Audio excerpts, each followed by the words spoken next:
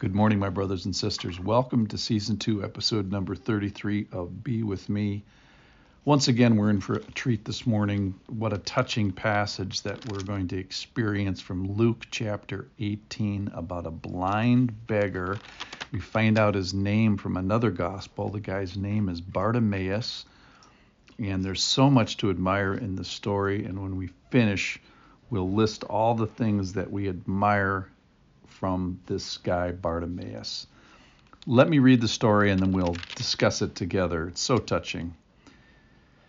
This is Luke 18, verse 35. As he drew near to Jericho, a blind man was sitting by the roadside.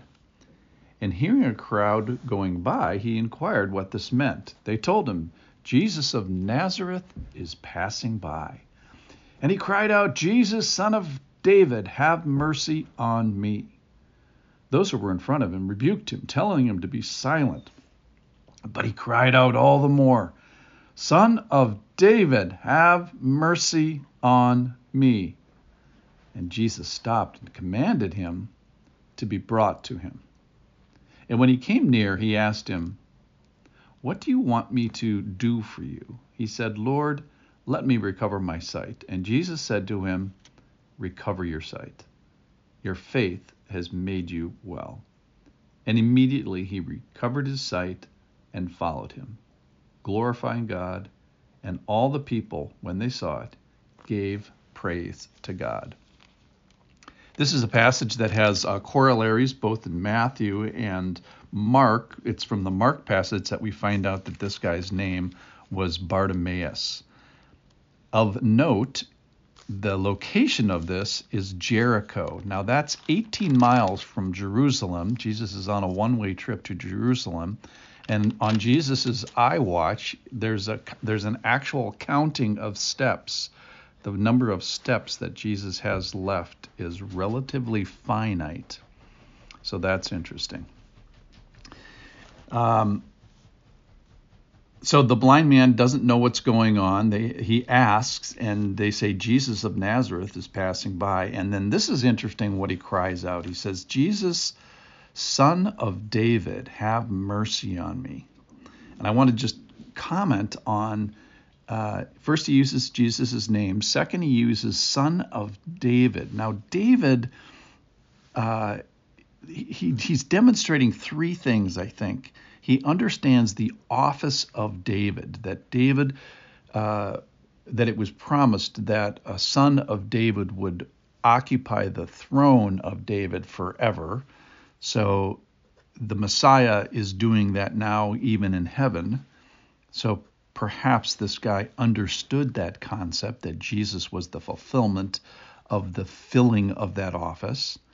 And then he understands the heritage, because David has to come from the tribe of, or David came from the tribe of Judah, and Jesus, this is actually an appeal to the family line, because Jesus comes from David as well. And then finally, David has a great heart. What's admired in David? He wasn't a perfect person, obviously, but was his heart. And in Acts 13, it says it's a man after my own heart. And that's, so David is full of a good heart. So what's the heart of the Lord? It's the Matthew passage that tells us that it's full of pity. It's that Greek word splanchnizomai that I've mispronounced for you in the past. It's that Jesus has this deep compassion. That is, if we cut him in half, and in his, what do we find at his core, in his viscera, in his bowels, in his guts, and it would be compassion. It's pronounced over and over in the Gospels. When he saw the crowds, he had compassion for them. When he saw her, he had compassion on her. So Jesus, only 18 miles from Jerusalem, his final destination, considers the marginalized and this blind person.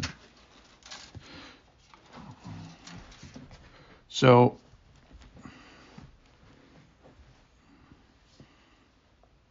I think in his appeal here, he understands that it's not an exact replica of David's heart, but it is a good heart, that Jesus has this good guts, these good bowels of mercy. And he says, you're right. The other thing that's admirable about this guy is the repeatedness of his call. They say to him after he calls out, Jesus, Son of David, have mercy on him. They say, be quiet, rebuking him, telling him to be silent. And he cries out all the more. So he's on the Jeopardy show, and he says, I'll take the mercy of Jesus for 1,000. And then he doubles down in double jeopardy. I'll take the mercy of Jesus for 2,000. He knows this is the category he wants, if you will. So it's a great story. Verse 41 comes to the conclusion. Jesus said to him, what do you want me to do for you?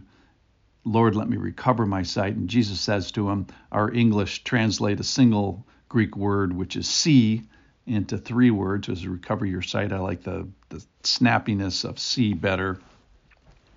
And he recovers his sight. Jesus pronounced him as a faithful person. Your faith has made you well. And then finally, we see evidence of this faith because he follows him. And then he gets friends, and all the people, when they saw it, they gave praise to God. So he gets this fellowship started. So in conclusion, we find out, we take heart that Jesus is calling this blind man. That's awesome. He asks for mercy, so he appeals to the very core of Jesus. He understands what's inside of Jesus. He understands the Savior in a special way. And he appeals to this, and it's what Jesus is all about. Then he appeals to him as David's heritage, David's office, and probably David's good heart. And then we admire this guy's persistence. When he is rebuked, he sticks to it. So he has persistence, he has knowledge, and he has trust.